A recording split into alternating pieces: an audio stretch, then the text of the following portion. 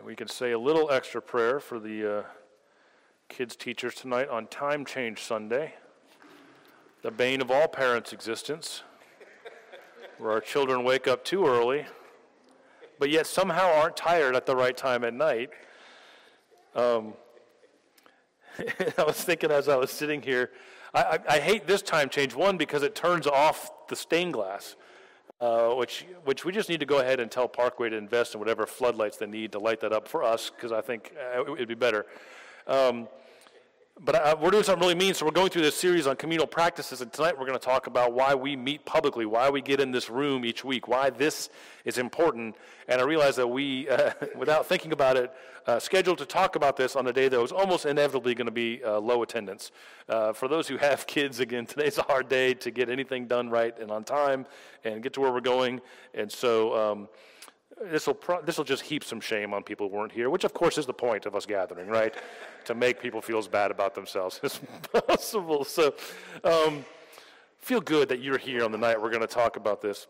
Tonight I want to make a case to you, which again, maybe, this may be preaching to the choir. You are here, but I'm going to make the case that consistently showing up to our public meeting time, to a public gathering, to public worship is important. It matters. And I understand, or actually I want you to understand that it's always a little strange for me to try to compel you or anyone else to come to church on a weekly basis. Since I'm the one that's kind of behind the microphone on a week-to-week basis, I'm up here more than anyone else, it feels a little self-serving, right? It can almost feel like someone, asking someone to come and see your band. Come watch me perform. It's as uncomfortable as me asking you to give to the church when I'm an employee of the church, right? All this, of course, is based on a common but entirely false idea that even I sometimes buy into, but I try not to, which is that this public time is about what's said from behind the microphone, that what I'm saying or what they're singing is the point of this, and of course that is not true. I should not feel strangely about telling you what I believe to be the truth about how important gathering together is, because the sermon, the preacher, is not the point of gathering. It's definitely not the most important part of what's going on, and it's not the reason why we're here.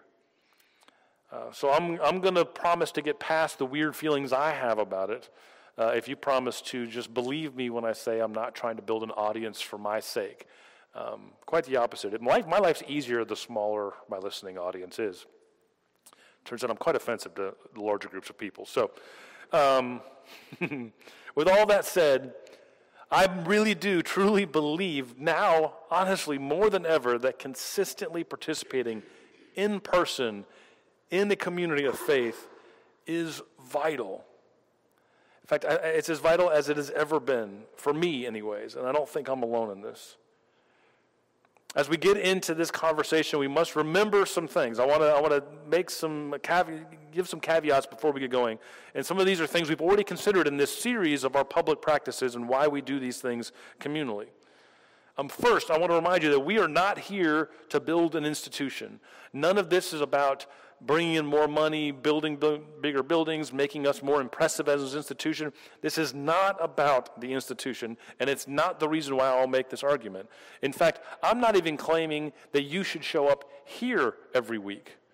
I'm just saying it's important to publicly, in person, participate in a faith community. We may not be your place, and that's okay. But it's not about building an institution. Secondly, as we've already established, we are made in community, by community, for community. We've talked about the importance of community. I think that was the first thing we talked about. And I understand and acknowledge that you can have community outside of being here on Sundays. You can have community that is meaningful and important to you, the kind of community that feeds your soul outside of this room. I believe in that. That's true. I hope you have that as well. With that said, I still believe that consistent participation with a church is still important, with a place that intentionally addresses God and our spiritual lives and our spiritual questions and our spiritual needs is still important, even if you have that kind of community outside this room. Although certainly, I hope you find that community in this room, and if you are not yet doing that, we hope we can help you find it here. Also, I want you to remember that we've already talked about the nature of worship. I'm not just trying to plug the old podcast, but if you weren't here, you can listen to that. And I understand that worship is much bigger than a weekly service. Worship is whenever we sacrifice of ourselves and lovingly give to other people. That is when worship happens. I get that it's bigger than this time each week. But again, I don't think that makes this time each week any less important, right? And I also want to say that I'm not interested in trying to create an obligation for you. Very few things of importance or meaning come from obligation. They may come from discipline, something that we have to talk ourselves into or make ourselves do. Discipline is that structure we create in our lives for God to do the things God wants to do. It may be a discipline, but I hope it's not an obligation. And finally, I also want to acknowledge that there are often really great reasons to not go to a particular church. Most of us in this room, at one point or another, have made I assume, good decision to stop going to a church. I won't get into all the myriad of reasons why that may be. And I support that. When it is hurting your faith in God to go to a particular church, you should stop going to that church. But I don't think you should stop going to church. I think church is important. Why do we meet like this every week? Why does this matter so much? This is a question that I, like you, have struggled with regularly in my life. And at different points in my life, I've answered it very differently. In a very awkward turn of things, in my final semester in seminary, I decided that church wasn't important anymore. And I wasn't sure what I was going to do with my life. I was going to have like 96 hours of graduate work and go drive a truck for someone or something. And that was okay. I had a wide enough vision of what being a minister meant that was going to fit just fine. But I had lost confidence in the idea that actually meeting with the same group of people in the same room on a week-to-week basis really mattered. I was traveling a lot at that point, speaking places, that kind of thing. I thought that was where it was at. I've struggled with it just like you have. But if you are here tonight, I believe that you've asked yourself that question and you've probably given yourself an answer, even if you're not quite sure why, right? I mean, we went, I would have never guessed, I would have never bet 5 years ago that there would be a point when all of us would go a full year without sharing a room together. That we wouldn't meet in this place for a full year. And I will say this, anything that felt like an obligation or felt like a habit, for me, a habit can disappear in about 36 hours. I don't need a full year, right? So all that obligation, all of that habit was gone. And yet, here you are. Here we are. Something brought us back. And that means something. Because I don't know if you've kept your eyes on like statistics and news, but people aren't coming back everywhere. I meet with a group of pastors every week. Wonderful men and women, people who are leading great churches, and almost everybody, we're not really having too much of a problem with it, but almost everybody is seeing much, much lower numbers than they were 2 years ago. Lots of people just aren't coming back. So why do we do this? I realized as I got into it this week, this is a much bigger topic than really should be addressed in one sermon, and I'll be honest with you, I am going to cram about 4 sermons worth of stuff into one sermon, but I'm going to do it quickly. I won't keep you here long, but this will be a bit of a fire hose. And I want to look at a few verses in the book of Hebrews chapter 10 that I thought kind of highlighted some of the reasons why I think this matters and should matter to us. Now let me first tell you a little bit about Hebrews. Hebrews is a strange book. We always talk about the importance of reading Scripture in context, right? Of understanding who is being written to, what's going on, all the things so we can kind of understand what's being written. That's what makes Hebrews very hard. We don't really know the author, we're not sure who the audience was, and we don't know exactly when it was written. It's kind of hard to get all the context we'd like to have in the book of Hebrews. But what we do know, just from within the letter and the things that are said, we can infer a few things. We know that within this letter, whoever was the original intended audience needed encouragement. They were church folks who had experienced pain because of their participation in the church, right? There's hints within the text that they had lost property because they were part of the church, that some of them were imprisoned, that some of their leaders may have been killed, and that there was a lot of social pressure against them for being part of this weird little new cult of whoever they were doing whatever they were doing that was so suspect back in those times. Being a part of the church cost them. In other words, they had great reasons to stop meeting. I'll just go ahead and say, much better reasons than you and I come up with. And so as the writer of this letter addresses why they should keep meeting, keep that in mind. To this community of people who had every reason to stop meeting together, the writer of Hebrews says the following in chapter 10, verses 19 through 25. Brothers and sisters, we have confidence that we can enter the Holy of Holies by means of Jesus' blood. The Holy of Holies would be the center of the temple in Jewish worship. It's a place where I think only one person one time a year was allowed to go, and they tie a rope around their foot with a bell on it in case they fell over dead from being in God's presence, then they could drag them out without having to go in there and die themselves. Right? Serious business in the Jewish religion. We have confidence that we can enter the Holy of Holies by means of Jesus' blood, through a new and living way that he opened up for us through the curtain, which is his body. And we have a great high priest over God's house. All throughout Hebrews, that idea of Jesus as high priest is found throughout there. Therefore, let's draw near with a genuine heart and with the certainty that our faith gives us, since our hearts are sprinkled clean from an evil conscience and our bodies are washed with pure water. Let's hold on to the confession of our hope without wavering, because the one who has made the promises is reliable. And let us consider each other carefully for the purpose of sparking love and good deeds. Don't stop meeting together with other believers. Don't stop meeting together with other believers, which some people have gotten into the habit of doing. Instead, encourage each other, especially as you see the day drawing near. That's the Common English Bible version of this text, which I really like that translation. Don't stop meeting together with others who believe.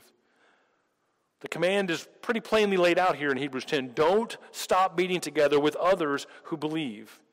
It's right there. It's worth paying attention to. And what I love about these verses that precede it and follow it is that it lays out all these different reasons and contexts for why that's important.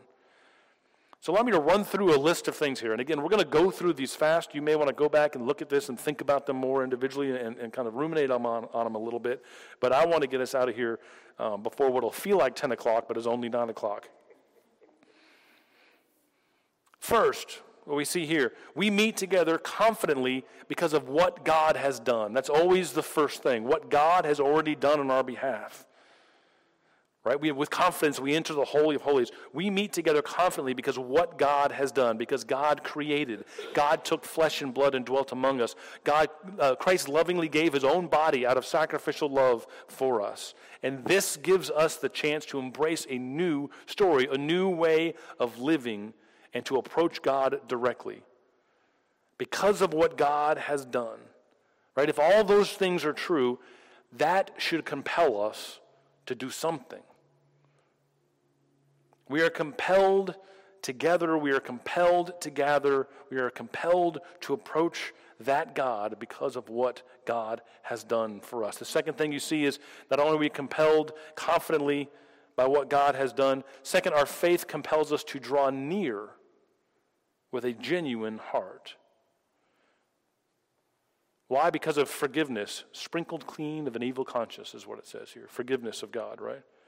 Baptism, washed with pure water, it says. Forgiveness, baptism, all of these rites and religious practices that we go through and religious truths that we believe, all these things move us nearer to God and to each other. Forgiveness, love, baptism, and every other faithful practice always moves us from isolation and towards each other and our Creator.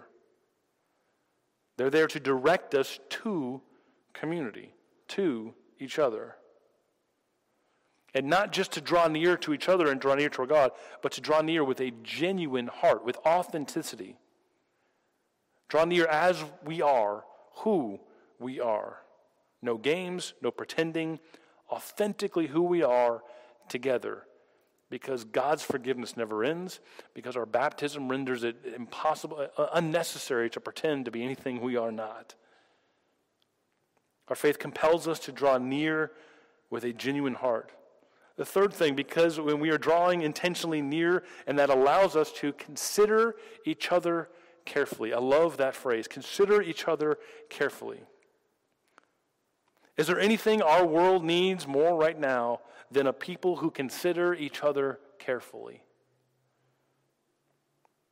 I don't think the history books will look back on this time in our cultural history and all the things that are going on in our world right now, particularly in our country, in our context here, and accuse us all of either being too considerate or too careful with each other. That is not something we are guilty of. Authentic Christian community will always do both of those things. They will always compel us to consider others carefully.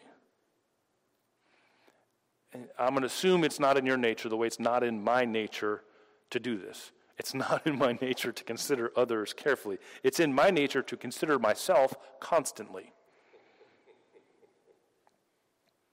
To believe that this is my story, not our story, right? Can we all just own that? That that's our default position, to consider ourselves constantly, not each other carefully? I mean, I'm not sure if you know this or not, but you are all just side characters in the grand narrative of Mike. Congratulations on your speaking roles. You must be honored. Right? And even at our best, even if you're showing up here every week and intentionally trying to create community with other people in this room, even at our best, let's be honest, it's incredibly easy for us to forget the rest of the people in this room even exist until you see them again the next week. We approach our lives like all the scenes begin and end when we enter or leave the picture, right? Like everyone's just on pause till we see them again because this is our story. I would argue that if we do not consistently and intentionally gather together, we cannot carefully consider each other, which means we cannot love each other, which means we cannot love God, according to Jesus' way of laying things out. Love requires proximity. We cannot love from a distance or love in abstraction. That's not how love works. That's why God took on flesh and blood in the form of Jesus. That's why we have the incarnation. And it's why social media might just be the Antichrist. The jury's still out. We'll see. But it's got my vote right now. Fourth, we consider each other carefully, not just for its own sake, but in order to spark love and good deeds. Now, that's the one part of this translation in the Common English Bible I don't like. That verb for spark there could also be translated as either irritate, pester, or incite. And why would you not choose one of those words when that's available to you? Instead, this sounds like Marie Kondo or something, and she seems like a lovely person, but I don't want to translate it in my Bible, and I don't like the spark love thing here. It sounds too, weird to me. But irritate or pester or incite, heck yeah, I'm on board with that. That makes sense to me, right?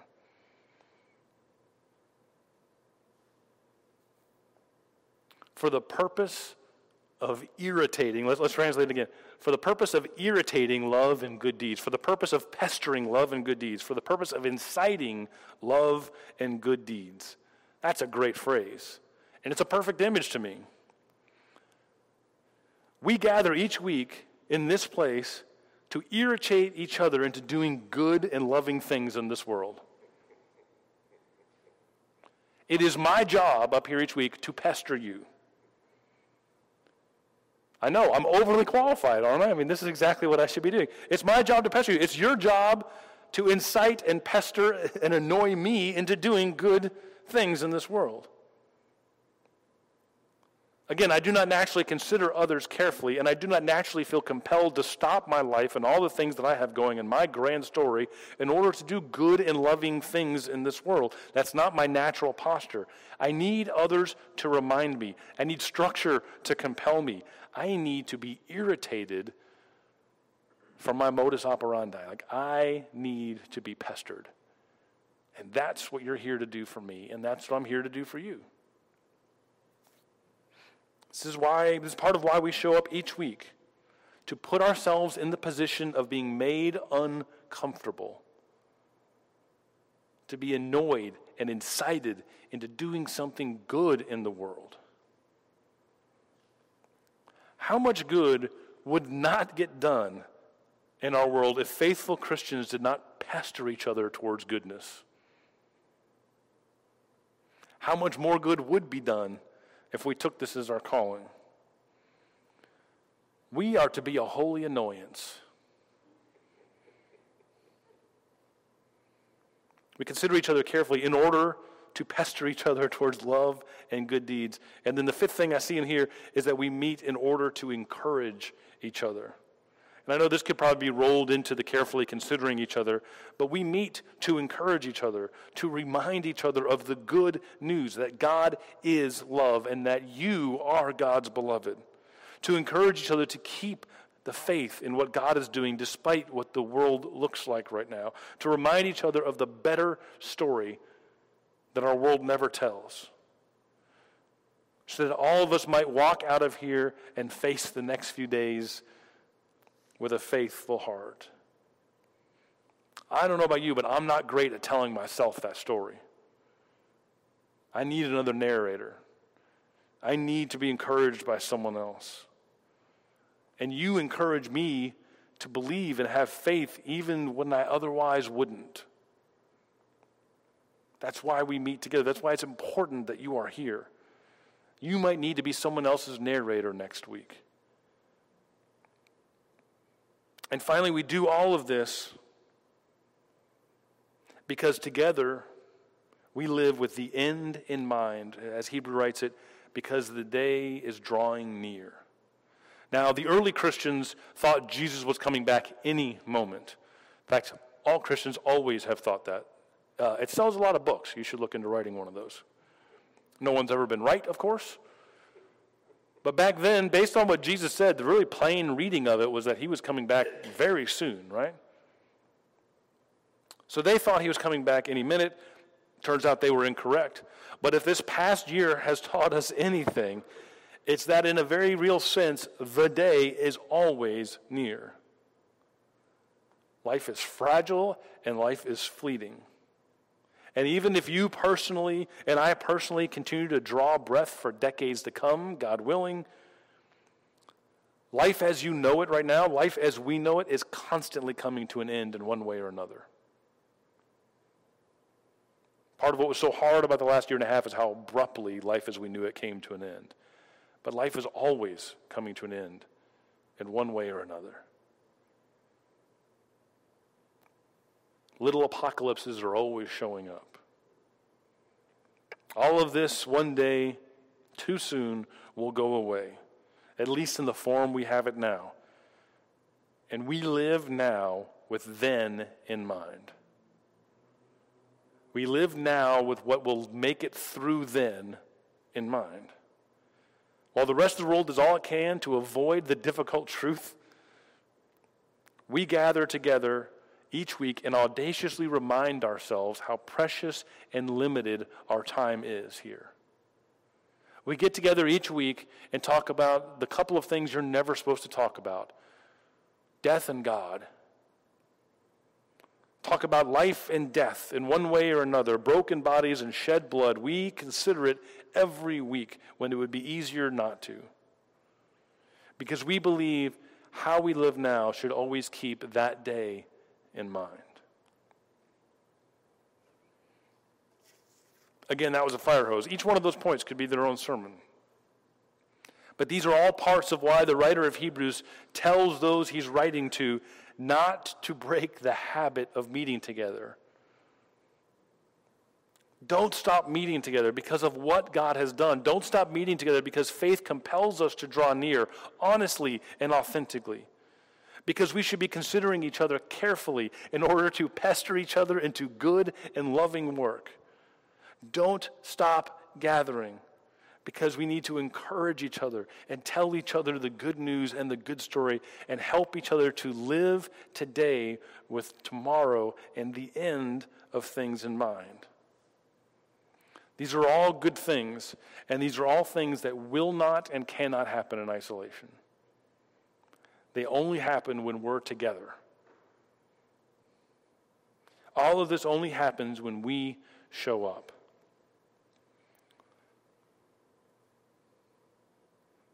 And the jury is no longer out on how fully human we can be when we are isolated from each other, fearful of each other, by ourselves in this world. We all got a very vivid case study, and we're still dealing with the aftermath. Talk to anyone who's working with people in their mental health and their spiritual health, and we're going to be dealing with the last couple years for a long, long time. I imagine each of you struggled in one way or another with darkness in the past 2 years, just like I did. And I don't know about you, but I realized in the last couple years, now more than ever, I need this. I need this time to be fully human. I need this time to believe and continue in the faith and to persevere. I need this time to remember what God has done, who I am, and how I am called to live, and to just get out of my own head and out of my own way. I need this, and I believe you need it too. And again, if this is not your place, that's okay. And I'm not trying to guilt you, and I'm not trying to get you to feel obligated, but I want you to know that we need you. We need you here. And that all this only happens when we gather, right? It doesn't happen online. It's not anonymous. It's not always comfortable. It's not easy, and it's not without sacrifice. It's every week in a room with other messy people trying to move forward together against all odds in a story that the world won't tell us. And it's beautiful. And let's be honest. If we can't come a little closer to figuring all this out week after week in this room, in this context, what chance do we have out there? If we can't make this experiment work in this little lab, we're in big trouble in the great big world. You were made for this, and this was made for you. Don't stop meeting together with other believers. It's exactly the holy annoyance you need. Let's pray.